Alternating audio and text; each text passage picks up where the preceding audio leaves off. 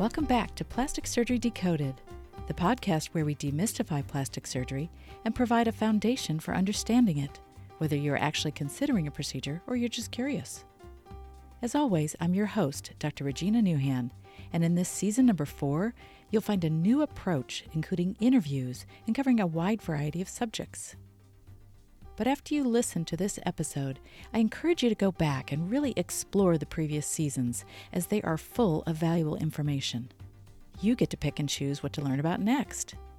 Season 1 covers common aesthetic or cosmetic surgery topics and skincare, while Season 2 explains reconstructive surgery topics. Then Season 3 goes over general questions about plastic surgery. Remember that this podcast reflects my experience and opinion, as well as those of any guest interviewed. It is not intended to provide medical advice, nor is it a substitute for a formal consultation with your physician. So stay tuned for this interesting journey we'll take together in the ever-expanding world of plastic surgery. Let's go! You may have already picked up some helpful information about facelift and neck lift by listening to the earlier episode dedicated to this subject, episode number 12. And maybe you've even considered having a facelift, but were a bit gun-shy because of the general anesthesia? Well, what if you could have this surgery while awake, yet numbed up and comfortable? In today's episode, I interview a colleague who has mastered the technique of in-office awake facelift surgery. By awake, I mean you would have a local anesthetic or numbing medicine and may take an oral pill to relax you, yet not have to have an IV. Some people are even comfortable enough that they doze off during the procedure. Dr. Keith Hodge shares with us his thoughts about the benefits and safety of this procedure, and he provides some general insights about various choices and techniques in the realm of facial rejuvenation. Let's take a listen. We are lucky today to have Dr. Keith Hodge with us, who's going to discuss facelifts and in-office surgery. Just for clarification, Dr. Hodge is with Monarch Plastic Surgery in the Kansas City area, and that is the practice that I did retire from, so we are former colleagues. I would like for you, Dr. Hodge, to tell us a little bit about your background, where you're from originally, and where you trained. I'm originally from Texarkana, Texas. I trained at KU Plastic Surgery, and I was fortunate enough to meet the people at Monarch Plastic Surgery. So Dr. Newhan was one of the people who hired me out of residency. So I want to thank you for that. It's an honor and a pleasure to be with you today. Oh, thank you. Well, we're just thrilled to have you. So let's start with talking about the concept of doing surgical procedures in the office.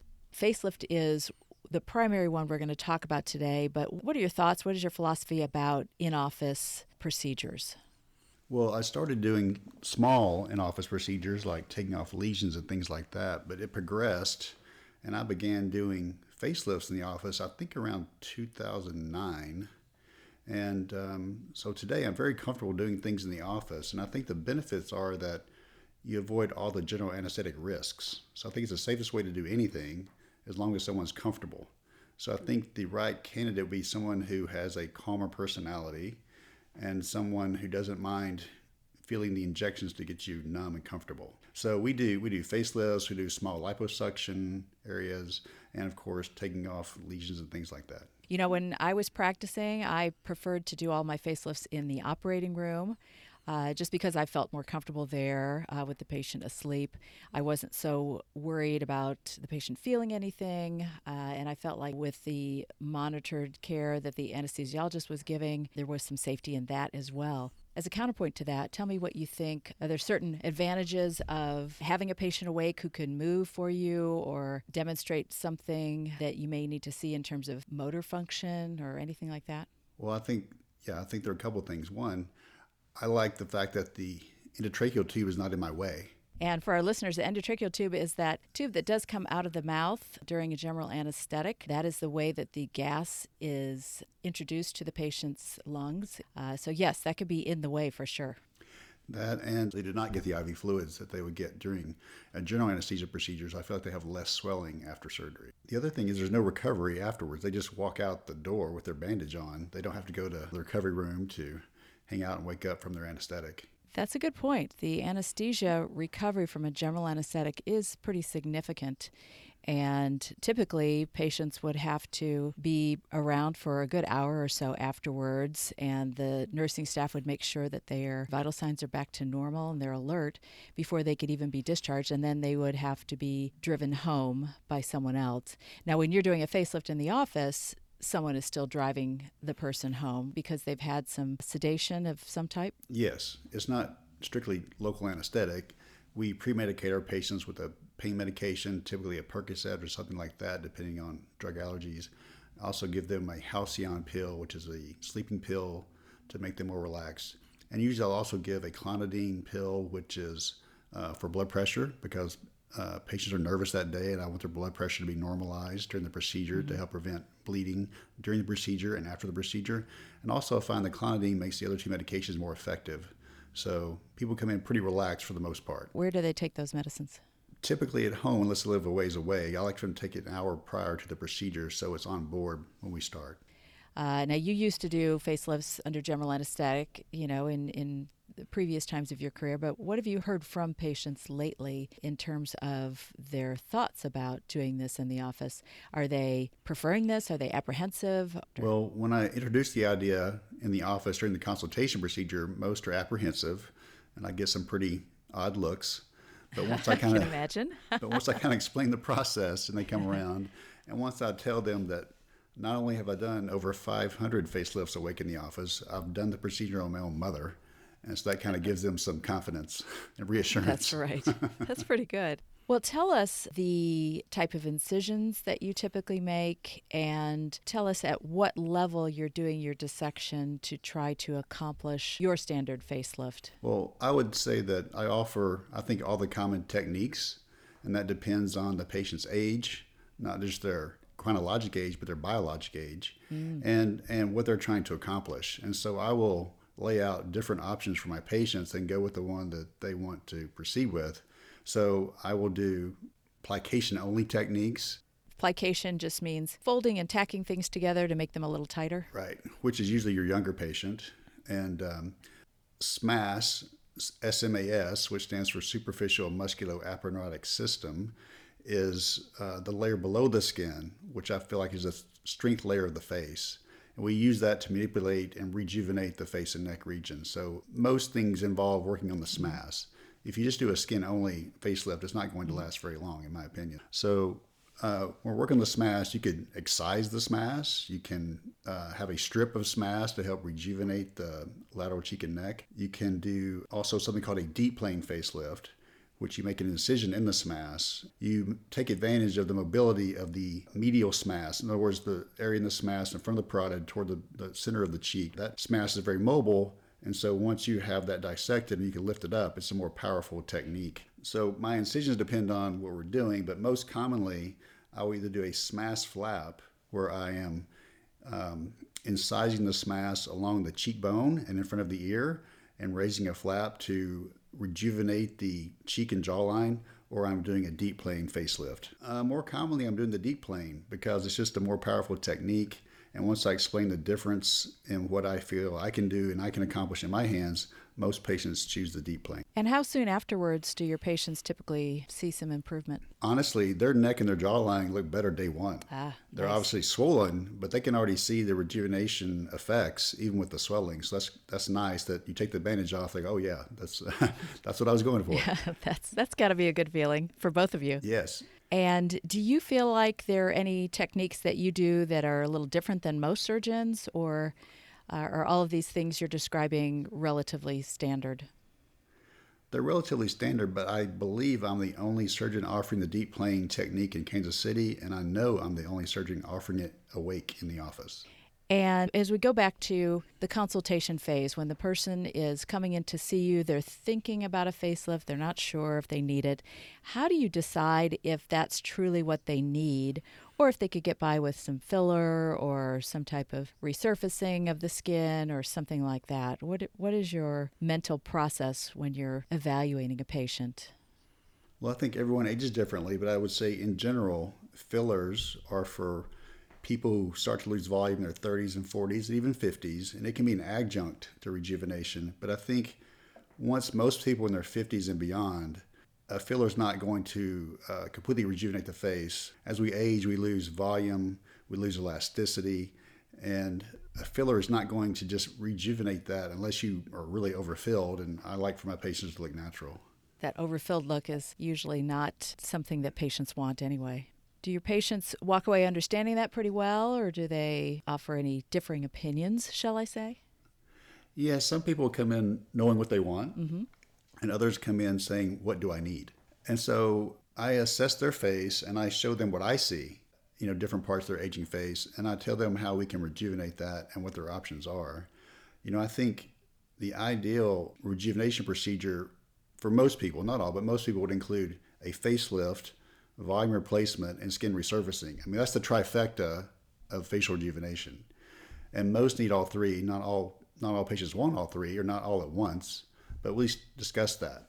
Because a facelift is going to rejuvenate the structures you have, but if you're missing volume, it's not going to replace that volume. And that's why I don't like an excision technique for like a mastectomy. I want to retain all the volume the patient has, and a lot of times I'm wanting to put fat in addition to that, and we can do fat with the facelift at the same time. And that's my favorite way to rejuvenate the face, because then you get the volume as well as the resuspension of the ptotic structures or droopy structures. When I was practicing, I favored the multi-layer approach to facial rejuvenation as well. So the facelift will reduce the amount of excess skin that is present and reposition the tissues.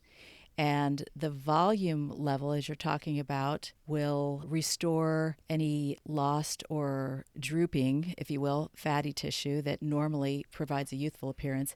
And then the resurfacing you're talking about is the superficial layer of skin. It doesn't really treat extra skin, it treats the quality or texture of the skin. So I agree with you that combination approach is probably the best way to give patients the look that they're really wanting. Let's go back and talk about the concept of a mini facelift. What is that, and when would you choose that over a standard or full facelift? A mini facelift is really what the surgeon deems it to be. It's not a technique, but I think it's trying to convey that we're going to use a short incision and do some minor things to rejuvenate the face without making a standard facelift incision and doing more deeper dissections, which are more advanced techniques and incur more risks. So for me, a mini facelift would be a short scar facelift with plication techniques. Consideration of all of these things we're talking about, how much of the neck appearance is affected, and how do you address the neck in general? Because so many of the patients come in complaining not so much about their lower face per se, but they're not liking the banding or folds in the neck, and they want something done with that. So how do you approach that? Again, I think it depends on the degree of the aging process the patient's undergoing. I think even with the mini, you can get some neck rejuvenation with the plication techniques, but most people that I see that come in for a facelift need more than that. And that's why I most commonly will do either a SMAS flap technique or the deep plane technique. And I can suture that in a superior direction and lateral direction and correct minor banding through the lateral approach, which is the incision you would make in front of the ear for a standard facelift. If patients have more significant banding, or they have subplatysmal fat, meaning the fat is deep to that platysmal muscle you can see, causing a bulge in the central neck below the chin, then I'd make an incision below their chin to remove that fat if necessary, because you can't get it with liposuction. It's too deep.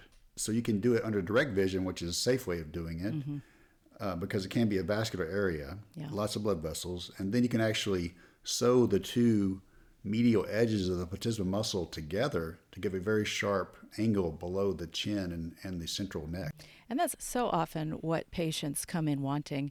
They miss having that nice angle to the neck, and they want that restored. So what you're describing is a way to help restore that. And what I'm hearing you say is that depending upon how much improvement the patient actually needs, you can do that through your standard facelift incision, or you may have to make a separate incision under the chin to access the area of the neck where you may not be able to reach otherwise, and do some tightening sutures in that region, and that's called a platysmoplasty. And again, the platysma is a thin fan-shaped muscle that goes across the front of our neck almost from side to side. And it is the thing that is causing the folding or the banding or the turkey neck, as we like to say. So tightening that muscle can really make an improvement. How often do you think, and I know it depends on the patient, but how often do you think you actually end up having to add that additional incision and do a platysmoplasty versus getting most of it taken care of from your outer incision? Again, like you said, it depends on the severity. I would say probably 10% of my patients end up with a platysmoplasty, because the more deep planes I do, the less incisions I have to make below the chin for the platysmoplasty, because it's such a powerful procedure. A lot of people will enjoy hearing that. Now let's talk about fat. We touched on that before, and you mentioned fat grafting, but we also sometimes end up doing liposuction or fat removal in the face. And so could you explain the areas where each of those would be appropriate and how you assess a patient for what they really need? When I'm doing my consultation, I assess the face and the neck. I think they're really one unit, and you really can't rejuvenate one without the other. And so almost all my patients get neck liposuction, because I want to treat the jowl area with liposuction before I resuspend it and rejuvenate it. And I think the other benefit is you're going to get skin tightening from liposuction in the neck. And so if I have a thin patient with no excess adipose tissue, I still will often do discontinuous undermining off suction. The undermining means lifting the tissue, separating them a little bit so they're more mobile. Right. So I'm lifting the skin off that platysma muscle. So I think the skin will just redrape better, and hopefully I'm getting a few percentage points of skin tightening along with that. We'll take it. Yeah, exactly. So almost all my patients get neck liposuction with it. And again, I'm focusing on the jawline to treat the jowl, and any submental, in other words, any central below the chin adipose tissue that's also present to give them that sharper angle that everybody wants. A very common place that people are self-conscious about is that fullness they can get under the chin and loss of that nice angle there that they had when they were younger. So liposuction is a good way to address that, but even just the separation of the skin from the deeper tissues in that area allows you to redrape better and get a better contour as well. Are there some tools that you use with your liposuction that help with skin tightening as you're doing this process in the neck and under the chin? When I'm doing a facelift, I usually do not combine other skin tightening devices. If I'm doing isolated neck liposuction, I will often add either the laser, which is, so we use Smart Lipo, which is laser-assisted liposuction, or I will use Renuvion, which is radiofrequency heating combined with liposuction. And actually, the studies show that Renuvion actually adds up to 30% skin tightening at 1 year, which is even better than laser-assisted liposuction. And so both of those devices create some heat. They create a thermal energy, and that helps tighten up the tissues in the area and the undersurface of the skin and give you, it doesn't shrink wrap the skin, of course, but it gives you just a little bit better contour in the process of doing that liposuction, so you can really refine your result. And then what about fat grafting? Where in the face might you take some of this suctioned fat and reposition it to help rejuvenate the person's appearance? Well, typically people age, and as they age, they lose elasticity, they lose actual fat volume, and they actually even lose some bony volume. So when I'm trying to recreate that youthful look, I generally start in the temple region and add fat there. We've all seen people look really hollow in that lateral temporal region. That's a sign of aging. The mid-face cheek area, obviously some people maintain that very well and some don't. Even the lower eyelid, the tear trough area, that's a very unforgiving area, so I'm very conservative there. The nasolabial fold, which is the smile line, between the nose and the lip. And also the medical term is the prejowl sulcus, which is that crease from your lip to your jawline in front of the jowl. That is an area that I like to rejuvenate, and even the chin itself. So those are the most common areas that I will add fat. Yeah, it's interesting because I think a lot of people don't realize what a difference highlighting and augmenting, improving some of these small little areas can make in terms of their age appearance and their overall appearance. I think temples is one in particular that patients never think about typically, yet when you improve that with a little fat grafting or a filler or something else, and they look at the before and after pictures, it can make such a difference to them. And one more benefit is that you're actually adding stem cells. The fat has stem cells, which are rejuvenation cells that can actually improve the texture of the skin itself. That's an added bonus. Absolutely. Who wouldn't love that? I did want to talk about what a patient might experience, what a patient might go through when they're undergoing this process of a facelift in the office. They would take medication before to relax them, sedate them a little bit. They're still awake, however, and they come to the office, and then what happens? Well, the first thing we'll do is take their vital signs, which includes their blood pressure, their pulse, and their pulse oximeter, which is the oxygen reading in the blood to make sure they are stable and still doing well, like no one's taking too much medication. That's never happened to us. Good. But, so we want to get a baseline vital sign measurements. And then we give them a little hairdo where we get their hair out of the way so we can do what we want to do with bobby pins. And we mark the incisions. And if I'm doing a mini lift or a smash flap facelift, the incision starts in the hairline and follows the curvature of the ear to camouflage the incision. And if we're doing a mini lift, that incision will be just in front of the ear. If we're doing a smash flap or deep plane, it continues behind the ear and even a lateral extension to the hairline. If I'm doing a deep plane, I will actually make my incision, instead of going straight up above the ear, I will curve it and follow that temporal hairline because I need to see what I'm doing, and my dissection's further out towards the corner of the eye. And so that's the different incisions that I use. So we mark the incision, and then we turn our procedure room into an operating room, meaning that we follow sterile technique. Everybody's in a hat, mask, gown, gloves. We prep the skin with betadine. And then we start anesthetizing the patient. And so, like I said, usually I do some neck liposuction. So I will give them 5 injections, and then I will make access points to anesthetize the soft tissues. I use a blunt cannula, and our anesthetic consists of lidocaine and epinephrine. The lidocaine is a local anesthetic, it makes them numb, and the epinephrine is a vasoconstrictor, which decreases our blood loss, decreases bruising, decreases vessel damage. So then I just let them sit for 15 minutes while they get numb. So I want them very comfortable, and hopefully they're just taking a nap by that point. Most patients sleep through the procedure, or at least doze in, and they're dozing off and on, and they're very comfortable.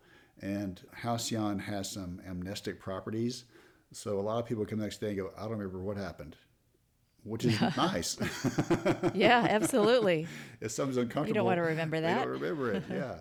So after the patient is anesthetized, I will do liposuction first, and then we follow with the facelift. And the whole process takes about 3 to 3.5 hours, depending on what we're doing. And we haven't talked about this, but sometimes I'm doing upper eyelids as well.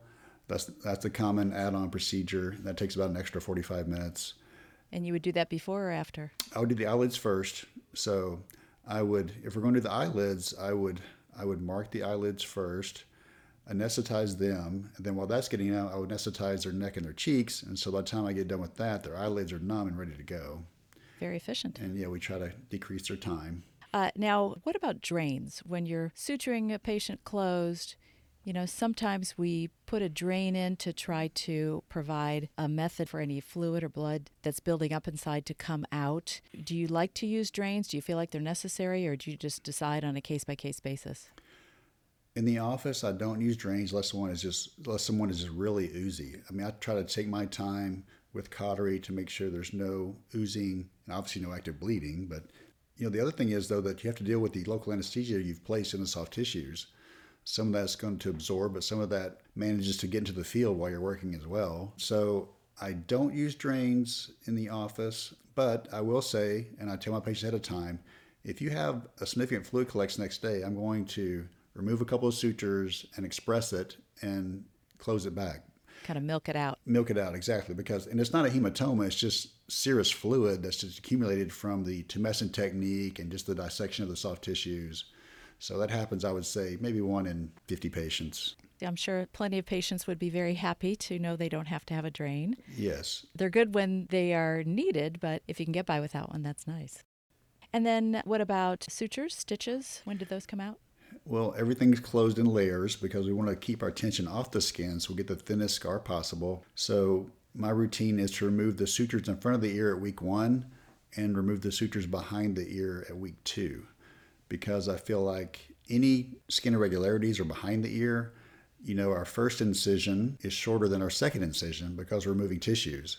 And so what patients don't know, we're kind of like a seamstress or a tailor. We're trying to work out the pleats and do things to make the patient look really good. And those incisions are not the same length. So you want it perfect in front of the ear. So it's not always perfect behind the ear. And so I leave them in longer behind the ear for that reason. So you can hide it behind the ear is what you're saying. Yes. And yes. that's a nice way to go because that's not what's seen by the rest of the public. And then what do you tell patients about recovery and downtime, activity restrictions, things like that? The day of the procedure, I place my patients in a soft, fluffy bandage that goes around their head and neck. And then post-op day 1, they come in for a thinner garment that's like a spandex garment with a Velcro strap that goes around their head and neck. And I ask them to wear that continuously for a week. And I tell them continuously means that if you need to run an errand or you want to go to dinner with your friends, you can go. Without the bandage? Without the bandage. But otherwise, I want them to wear it and I want them to sleep in it. And the second week, I just have them sleep in it. And that provides what for your patients? Compression, which I think makes them feel more comfortable and also helps with the post-op swelling everyone's going to have. And how long do you tell the patients to expect the swelling in general? Well, I tell them when we're done, I show them their face before I put the bandage on. I want them to see, what's been done and so what to expect. So they're not surprised. And so they're obviously very wide when I'm done because of the local anesthetic that's still present in the soft tissues. Mm-hmm. And from the dissection. And so I tell them, even at 2 weeks, you're still going to be a little wide. Your face will look wide to you. Mm-hmm. But if you haven't bruised, you're going to look pretty good with your hair down, especially women with longer hair, because it'll make the face look thinner. But I have to say, even my patients with short hair, men and women, the scars really just kind of go away in a few weeks. I mean, you just don't notice it because of where it's placed. And because I think we're all used to seeing a few little wrinkles and things in front of people's ears, and you really don't inspect people's ears when you're talking to them. You're looking at their face, This is so true. So it's really, the scar is really not a big deal. The one thing I do caution them is that their lateral cheek will be numb for several months. And that's odd for a man because he's trying to shave and he doesn't really feel, his skin normally. Have to be a little more vigilant. Yeah. What % do you think of your facelift patients are men? Less than 5%. The other thing with men, they're more vascular. So I tell them a female has about a 1% risk of a hematoma, but a male has a 4% risk of a hematoma. And a hematoma is a blood collection that can build up from bleeding. Correct. Postoperatively, that could require an incision or a redo surgery to get the blood out. A man's beard just makes that area more vascular. There needs more blood supply to provide the hair follicles. And the other thing about men that I tell them is that, once I rejuvenate your neck, you're going to have to shave behind your ear. Oh. Because, we're really pulling things tight and, you're going to have hair-bearing skin behind your ear after surgery. And if it's white hair, it really can't be lasered because the laser needs a pigment to find the hair follicle. And so, it's a minor thing. But small price to pay for looking good. That's right. That's right. And then activity restrictions, what do you tell them in terms of working out or lifting, pushing, pulling? I ask them to really take it easy, nothing heavier than a 10-pound gallon of milk or something the first couple of weeks, no working out for 2 weeks, and then we'll reassess based on their swelling and how their incisions look. But most people can do something light in 2 or 3 weeks, and in a month they can do whatever they want. And then, of course, with any surgery we do, there's always a risk of complications. In this particular type of surgery, a facelift, what do you worry about the most? And what would you do if those problematic complications do arise? Well, I tell patients the main risks are bleeding, and I tell them I'm going to take my time to make sure you're not bleeding when I close your incision. Infection is another risk. We give our patients antibiotics. A nerve injury is always a risk, and I tell them that I usually don't see one of the branches of the facial nerve. There are 5 branches to the facial nerve. I usually do not see them. Sometimes in a deep plane, I do see a nerve branch, and I tell them that I'm spreading, not cutting. So as long as you're spreading, you're not going to cut a nerve. Less likely for sure, yeah. Yeah, you can bruise a nerve. just by the dissection. And a bruise means that the nerve's not going to function properly, so you could have some asymmetry. I tell patients that there are 5 branches, and the one branch is the marginal mandibular branch. And that's the one I'm most concerned about because it innervates the muscles that let you smile. And I tell them that just with liposuction alone, I could bruise the nerve, not to mention the facial dissection. True. And so my own personal experience is that I've had 4 marginal mandibular neuropraxias, which is a medical term for a nerve bruise, in my career, and they're always temporary. They always come back. But the patient needs to know that I cannot see that nerve, and so I can't really avoid it.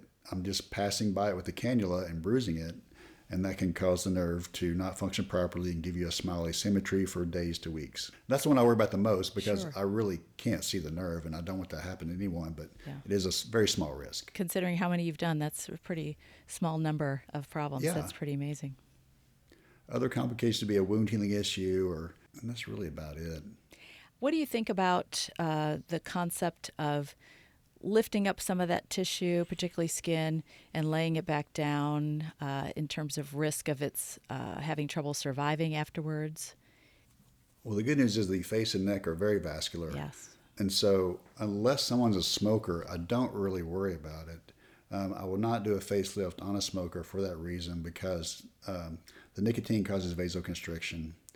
The only other thing I would say is that you could theoretically dissect too superficially, and that could cause a problem with the vascularity of the soft tissue. So you got to find the fine line of you want your flaps thin so you provide good contouring, and you want to have enough bulk to your SMAS, the deeper layer. So you make your flaps too thick, your SMAS is too thin to work with. But on the other end, if you went too far the other direction and made your skin too thin, you could compromise that. Mm-hmm. So you got to find that happy medium. You got to find the Goldilocks layer, don't you? Exactly. Are there any future developments or improvements in technique that you foresee or you would like to see with facelifts? I'm not aware of any new technique on the horizon. I think technology continues to improve, and there's going to be something, where the next generation of surgeons will probably be doing facelifts without an incision. Yeah. I'm sure that'll happen eventually. Yeah. Well, that'd be fantastic. Too bad we probably won't be around to see that. That's right. That's right. And all the things with the stem cells will probably continue to improve as well to rejuvenate tissues and help us look younger longer. Excellent point. Yes. We'll be looking forward to that. All right. Absolutely. Well, listen, I do want to finish up with 3 questions. The first question is, what do you love about doing these procedures, facelifts in the office? Well, I love seeing a smile on someone's face after surgery. I love the technical challenge of it. And in the office, I just love the fact that I feel like I'm doing it the safest way possible. I mean, we're avoiding any of the serious complications of general anesthesia. And I love to operate, and I do most of my cases under general anesthesia, but, especially the older patient, we can avoid the risk of a blood clot or something like that. We can avoid problems with the lungs after surgery. We can avoid just some serious things by doing it awake. Now, that doesn't mean that an older patient is not a candidate for doing it under general anesthesia, and if they choose that route and they're a healthy person, I'm fine doing it that way. I want the patient to have a good experience, but I'm very comfortable doing things awake, and that'd be my preference. My next question is, what's the most difficult part about this surgery, facelift in the office? I would say getting used to making an incision in that SMAS layer, knowing that there are several structures you could injure, and being confident in your ability and being cautious, but just knowing that the anatomy, what to avoid, and that you need to do this to rejuvenate the patient. So that attention to detail is pretty crucial. Right. And then lastly, we've talked about several things the patient should know, but what is something that you would like your prospective patients to know about this procedure, whether it's something that might make or break whether they're going to do this procedure, or once they've decided and you've agreed that they're a candidate, what is the main thing that you like to express to them that they need to know about that they might not have thought about otherwise? That's a good question. I guess I want them to make sure they feel they're fully informed, that we've discussed everything. I spend a lot of time describing what I'm going to do for them and how I'm going to do it. But sometimes when you're learning a new concept, you don't really comprehend everything someone's trying to tell you the first time. And so we'll often have a second consultation to come back and go, let's go over this one more time. I didn't quite get what you said. I'll make sure I know. And I love that, because then I know that they're paying attention, they're on board, they're participating. And so I want to make sure that they have all their questions answered. And I'd like for them to know that we are going to do things safely, but still be aggressive in our rejuvenation. I mean, we're not going to just do something that I'm not happy with. I'm a perfectionist. I want to give them the best face and jawline and neckline possible. And I'm going to do everything I can to do that for them. Wonderful. Well, you've told us so much today, Dr. Keith Hodge. Is there anything else that you would like to mention about surgery in the office or anything related to that? No, I think the main thing is, like we discussed, I mean, a facelift is part of facial rejuvenation. And again, I would just say the take-home point today for me would be that the trifecta of facial rejuvenation is a facelifting procedure to rejuvenate the deep structures, adding volume, and treating the skin surface, because we all have sun damage as well. So that'd be the trifecta for the most youthful looking face possible. Yeah, and I think that's an excellent approach. I really do. I subscribe to that with my patients and my former patients, and I think it's a really good philosophy. Well, thank you again, Dr. Keith Hodge with Monarch Plastic Surgery, and we so appreciate your time and sharing of your expertise. Thank you so much for having me. I really appreciate it.